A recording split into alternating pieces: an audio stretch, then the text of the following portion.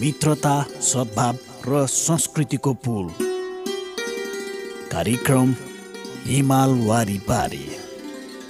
Capital media ग्रुपको विशेष प्रस्तुति कार्यक्रम हिमाल वारी पारी।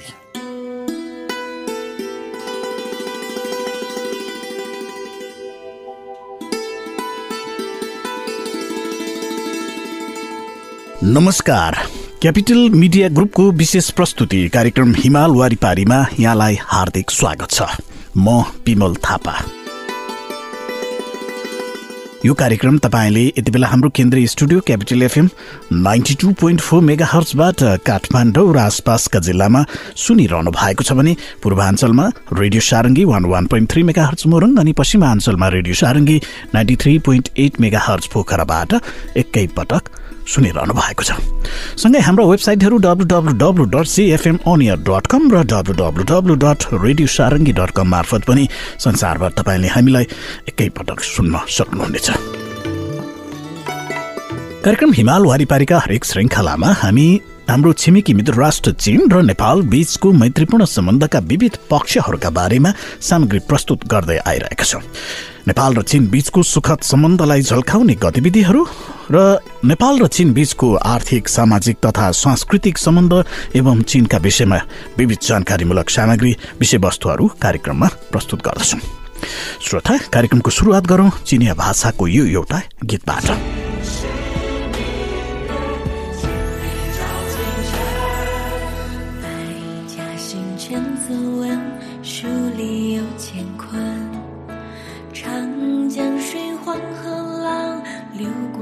家门忠孝悌心爱，历练之人，山水满经纶，亭台楼阁藏学问。唐诗宋词铭记情意真，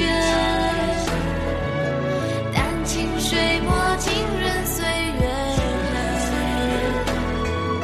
青史明月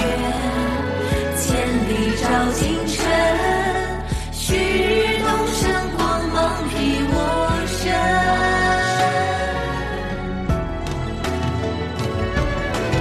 悠悠家国梦，浓浓父母恩。朗朗书声里，代代有传人。前辈在古树，恩泽及子孙。巍巍参天木，地骨根也深。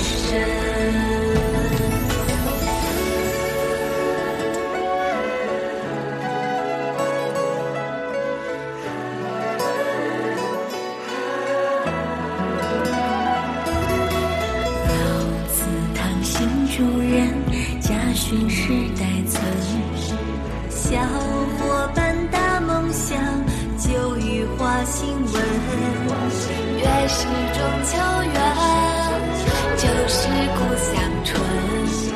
敬老向天伦，薪火相传从头论。悠悠家国梦，浓浓父母恩。朗朗书声里，代代有传人。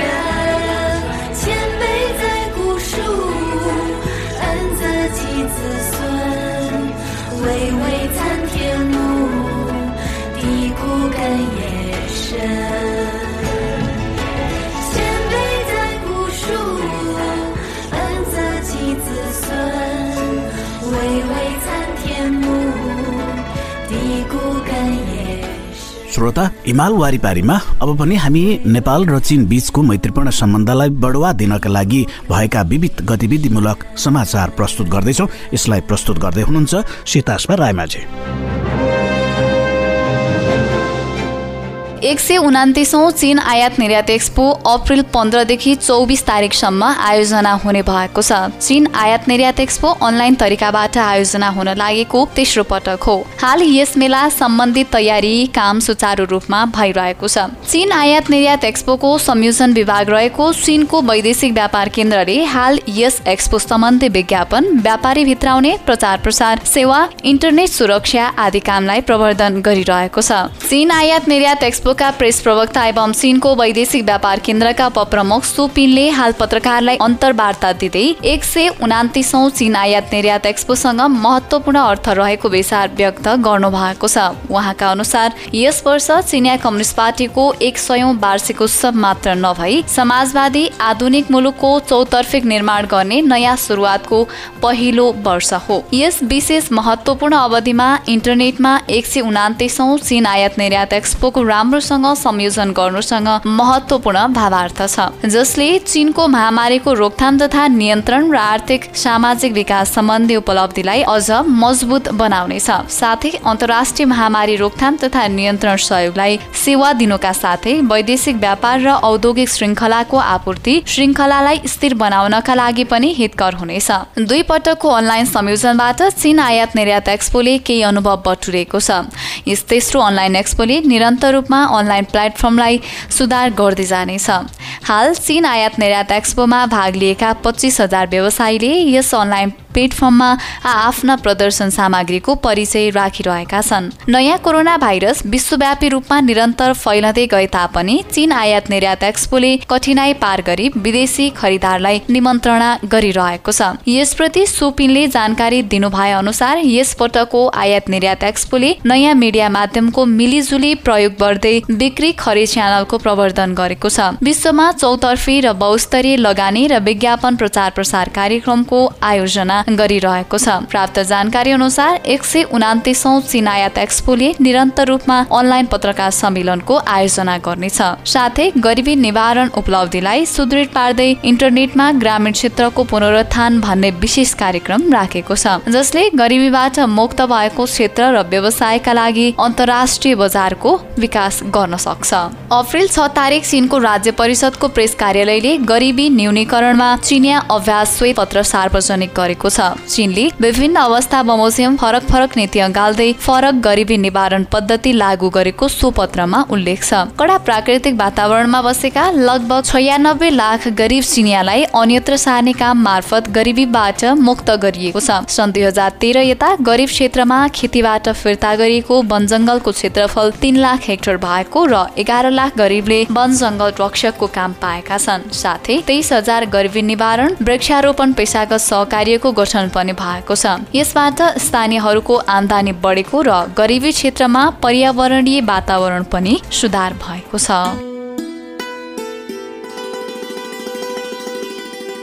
श्रोता, तपाईँ कार्यक्रम हिमाल वारी पारी सुनिरहनु भएको छ। यति बेला हाम्रो केन्द्रीय स्टुडियो क्यापिटल एफएम 92.4 मेगाहर्जबाट काठमाडौँ र आसपासका जिल्लामा सुनिरहनु भएको छ। प्रदेश नम्बर 1 मा रेडियो सारङ्गी 101.3 मेगाहर्ज, मोरङ अनि गण्डकी प्रदेशमा रेडियो सारङ्गी 93.8 मेगाहर्ज मार्फत एकैसाथ सुनिरहनु भएको छ। सँगै हाम्रो वेबसाइटहरू www.cfmonair.com र www.radiosarangi.com मार्फत हामीलाई संसारभर सुन्न सक्नुहुनेछ। कार्यक्रममा हामी नेपाल चीन सम्बन्धका विविध आयामहरूका बारेमा चर्चा परिचर्चा गरिरहेका छौँ। यहाँ छेउ कार्यक्रममा एउटा छोटो व्यावसायिक विश्राम लिन्छौँ। विश्रामपछि बाँकी सन्दर्भ लिएर फेरि पनि उपस्थित हुनेछौँ। मित्रता, सद्भाव र संस्कृतिको पुल, कार्यक्रम हिमाल वारी पारी, क्यापिटल मिडिया ग्रुपको विशेष प्रस्तुति कार्यक्रम हिमाल वारी पारी।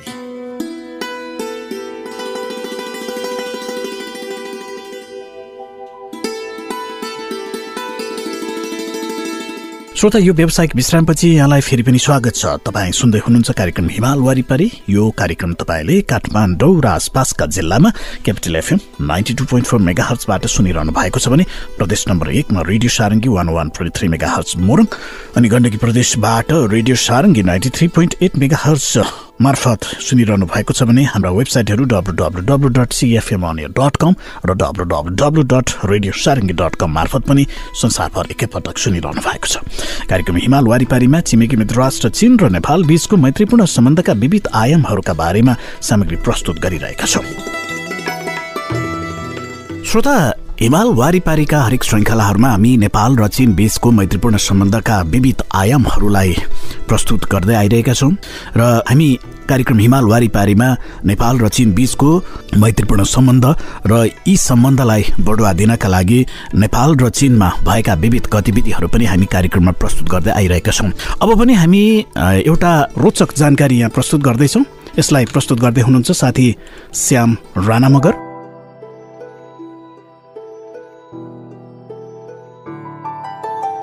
आजको कार्यक्रममा हामी छिमेकी राष्ट्र चीनको इतिहास साथै प्राचीन विभिन्न ऐतिहासिक सामग्रीहरूको बारेमा चर्चा गर्नेछौं। सबैभन्दा पहिले ऐतिहासिक विवरण नामक एक पुस्तकको बारेमा यो जानकारी। ऐतिहासिक विवरण नामक एक किताबलाई चीनको इतिहासमा एक महत्त्वपूर्ण ऐतिहासिक साहित्यिक पुस्तक ठानिएको छ। यसका अतिरिक्त यो किताब जीवन वृत्तान्त सहितको साहित्यिक ग्रन्थ पनि हो। त्यस किताबले चीनका त्यसपछिका पुस्ताको इतिहास र साहित्यमा गहिरो प्रभाव पारेको छ। ईसापूर्व पहिलो शताब्दीका चीनको पश्चिमी हान राज्यकालमा त्यो किताब लेखिएको थियो। त्यस किताबमा चीनको प्रागकालदेखि पश्चिमी हान राज्यकालसम्म 3000 वर्षसम्मको राजनीति, अर्थतन्त्र, संस्कृति, इतिहास आदि बारे उल्लेख गरिएको थियो। यो किताब चीनमा मानिसका बारेमा बयान गर्ने कुरामा केन्द्रित गरिएको एक ऐतिहासिक ग्रन्थ हो। यसबाट चीनको जीवन वृत्तान्त सम्बन्धी साहित्यको सुरुवात गरिएको थियो। अब हामी यस किताबका लेखक समा छियान बारे जानकारी गराउन चाहन्छौं। इतिहासविदको परिवारमा जन्मेका समा छियानका पिता त्यस बेलाका एकजना इतिहासविद थिए। सानैदेखि समा छिनाले निकै बुद्धि देखाएर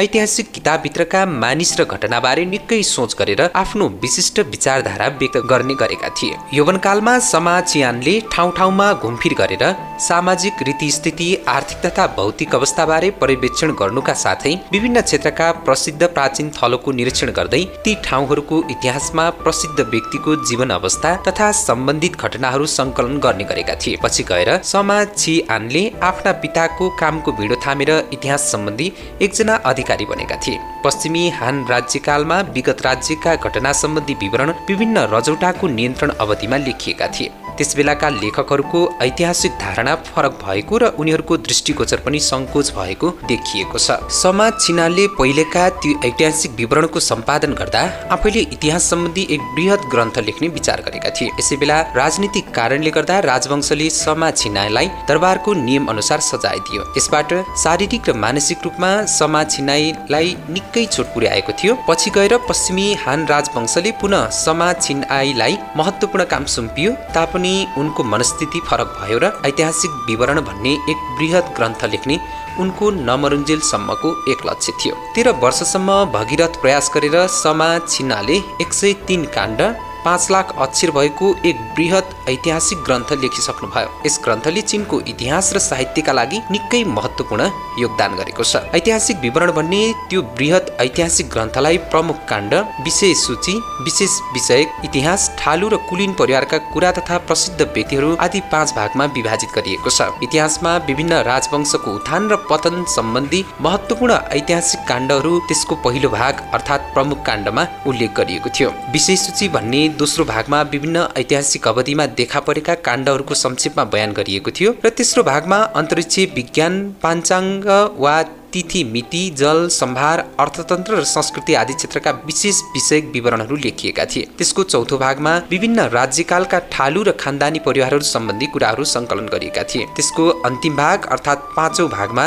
विभिन्न राज्यकालका प्रसिद्ध र प्रभावकारी व्यक्तिहरूको जीवनी बारे बयान गरिएको थियो। त्यसमा अल्पसंख्यक जातिहरूको इतिहास बारे पनि केही लेखिएको थियो। ती 5 भाग मध्ये प्रमुख काण्ड, ठालु र कुलीन परिवार, प्रसिद्ध व्यक्तिहरूको जीवनी आदि 3 भागले पूरा ग्रन्थको धेरै जसो स्थान लिएका थिए। ती 3 भागमा मानिस सम्बन्धी कुराहरूबारे बयान गर्दै इतिहासलाई प्रतिबिम्बित गरिएको थियो। यसले गर्दा समा छियानले जीवन वृत्तान्त भन्ने लेखाइमा एक किसिमको नयाँ शैलीको सिर्जना गर्नुभयो। ऐतिहासिक विवरण भन्ने किताबलाई एक वास्तविक विवरण ठानिएको छ र पहिलेका राजवंशका अधिकारीहरूले राजा र भाइ भारदारहरूको श्रेयदानको बयान र गुणगान गर्ने उद्देश्य राखी इतिहासका कुराहरू बयान गरेका थिए। तर समा छिनाले राजनीतिक कुरामा मात्र दृष्टि नपुर्याई राजनैतिक, सैनिक, सांस्कृतिक, अन्तरिक्ष, भौगोलिक आदि विषय तथा रीति स्थितिलाई घनिष्ठताका साथ एकीकृत पारेर एक विचित्र ऐतिहासिक जगतको सिर्जना गर्नुभयो र त्यसको वर्णन गर्नुभयो। समा छियानको भाग्य नराम्रो भएकोले उनले आफ्नो जीवन शक्तिको विकास र व्यक्तिगत मूल्यलाई व्यवहारमा उतार्ने तर्फ विशेष ख्याल दृष्टि राखेका थिए र पहिलेका सामन्तवादी राजवंशको प्रमुख इतिहास भन्दा समा छियानको किताबमा माया र घृणालाई स्पष्टताका साथ देखाइएको थियो। त्यस किताबमा सामन्तवादी शासक वर्ग अझ विशेष गरी हान राज्यकालको सर्वोच्च शासन समूहलाई उदाङ्गो पार्ने र व्यङ्ग्य गरिएको थियो भने व्यापक जनताले सामन्तवादी निरङ्कुश शासनको प्रतिकार गरेको तथ्यलाई प्रतिबिम्बित गर्नुका साथै साधारण जनता तथा केही देशभक्त र वीरहरूको गुणगान गर्न गरिएको थियो।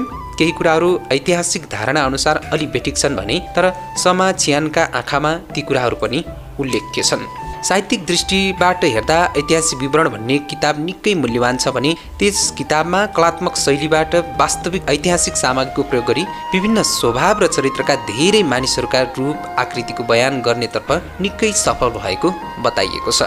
उदाहरण हो त्यस किताबमा शासकको शोषणलाई झेल्न नसकी विद्रोह गरेका साधारण मानिस, महत्वाकांक्षा लिएर ठूलो कार्य गरेका वीर, अधिकार र शक्तिको वास्ता नगरी आँटिलो भएर दुर्बलहरूलाई सहायता गर्ने साहसी व्यक्तिहरू, सधैँ नै विजय पाउने निकै पराक्रमपूर्ण जर्नल र मार्शल ज्यानमारा, बुद्धिमत्तापूर्ण व्यक्ति, पैसावाल, शत्रु पक्षका विधवा तथा पोइल गएका महिलाहरूलाई सहानुभूति देखाउने गरी विभिन्न तह र दर्जाका मानिसहरूबारे बयान गरिएको थियो।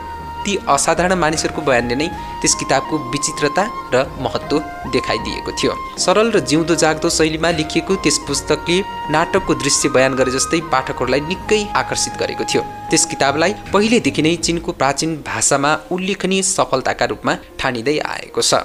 अब प्राचीन कालमा चिनको समृद्धिका 5वटा अवधिको बारेमा अर्को जानकारी। चिनको सामन्तवादी समाजको 2000 वर्षभन्दा लामो इतिहासमा समयसम्ममा केही समृद्ध अवधिहरू देखा परेका थिए। उदाहरणका लागि सिहान वंशका वनचिङ सम्राटको शासनकालदेखि हान वंशको उती सम्राटको शासनकालसम्म चिन निकै समृद्ध थियो। थाङ वंशको थाई चुङ सम्राटको शासनकालदेखि उचथेन सम्राटको शासनकाल पनि चिनको इतिहासमा एउटा समृद्धिको अवधि हो। चिनका 5वटा समृद्धिका अवधिमा एउटै अवस्था देखिन्थ्यो। ती सबै समृद्धि अवधिहरू त्यस अघिको वंशको पतनपछि नवस्थापित वंश स्थापित हुँदै जाने क्रममा देखा परेका थिए। चिन वंश ध्वस्त भएपछि स्थापित सामन्ती वंश सिहानले 170 वर्षको विकासपछि समृद्धिको अवधिमा प्रवेश गरेको थियो।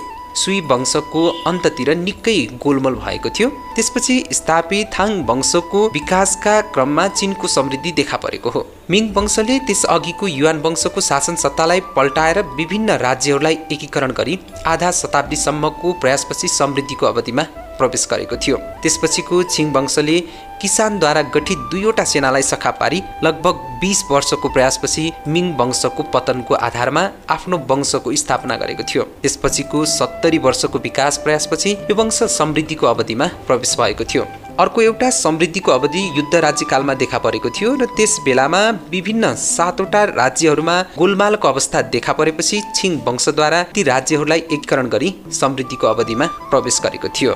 ती 5वटा समृद्धिका अवधिहरूको विशेषता एउटै छ: देशको एकीकरण, अर्थतन्त्रको समृद्धि, राजनीति स्थिरता, समाजको दीर्घकालीन स्थायित्व, राष्ट्रिय शक्तिमा वृद्धि र संस्कृतिको विकास आदि।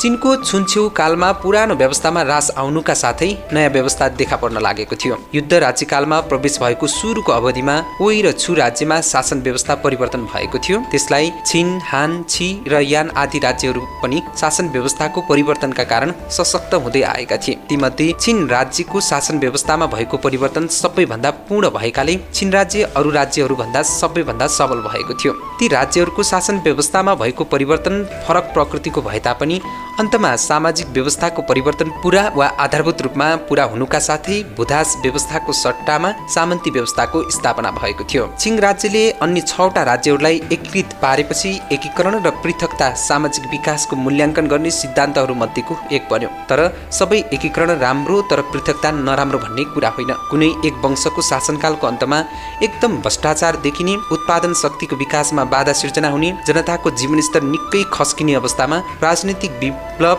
आवश्यक हुनु राम्रो कुरा हो। पृथक भएपछि पुनः एकीकरण नै चीनको इतिहासको विकासको सामान्य अवस्था हो। एकीकरणबाट सुरक्षित सामाजिक वातावरण प्रदान गरिनुका साथै सामाजिक उत्पादनको विकास र जनताको जीवनस्तरमा सुधारका लागि पनि यो निकै सहयोगी साबित भएको देखिएको छ। त्यसैले एकीकरण समृद्ध अवधिको एउटा महत्त्वपूर्ण घोतकको रूपमा बनेको छ। ईसापूर्व 179 देखि 157 सम्म सिहान वंशका 29 सम्राटको शासन अवधि, ईसापूर्व 156 देखि 141 सम्म चिन्ती सम्राटको शासन अवधि र ईसापूर्व 140 देखि 87 सम्म उती सम्राटको शासन अवधिमा चीनको भूभागको विस्तार गरिएको थियो। ती अवधिमा उत्तरतिर स्योनु राज्यसँग आधा शताब्दीसम्म सङ्घर्ष गरी त्यसलाई मरुभूमिको उत्तरतिर हटाउनका साथै पहिले स्योनु राज्यले ओगटेको मरुभूमि क्षेत्रको दक्षिणी भागलाई आफ्नो नक्सामा गाभिएको थियो। थाङ वंशकालमा देखिएको एकीकरण नै हान वंश पछिको अर्को विस्तार थियो। त्यस अवधिमा चीनको भूभागको क्षेत्रफल हान वंशको तुलनामा धेरै बढेको थियो। हान र थाङ वंशमा चीनको अभूतपूर्ण एकीकरणको लक्ष्य साकार भएको थियो र ती दुईवटा अवधि नै चीनको भूभाग विस्तार भएका दुईवटा निकै महत्त्वपूर्ण ऐतिहासिक अवधि हुन्। समृद्धिका यी 5वटा अवधिमा एकीकरणको आधारमा देशको दीर्घकालीन सुरक्षा र उत्पादनको क्षेत्रमा स्थिर विकास हुनुका साथै खाद्यान्न र राष्ट्रिय भण्डारमा सञ्चय भएको रकममा पनि निकै वृद्धि भएको थियो। श्रोता, यी र यस्ता धेरै सामग्रीहरू प्रस्तुत गर्दा गर्दै आजको हिमाल वारी पारीको हामी अन्त्यतिर आइसकेका छौँ। यो कार्यक्रम यहाँले सुनिदिनु भयो, यहाँलाई धेरै धेरै धन्यवाद। कार्यक्रम उत्पादनमा साथ दिनुहुने साथीहरू श्याम राणा मगर, सीतास्मा रायमाझी र नवराज जिमसँगै म विमल थापालाई पनि बिदा दिनुहोस्। नमस्कार।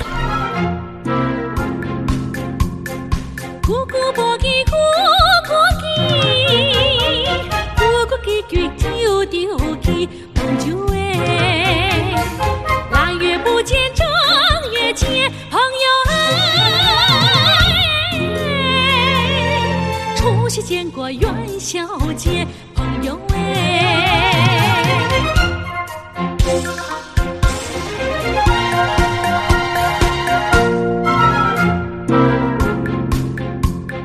咕咕无叽咕咕叽，咕咕叽过又着叽，朋友哎。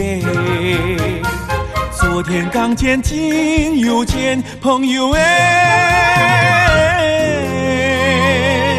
隔壁见过海上见，朋友耶。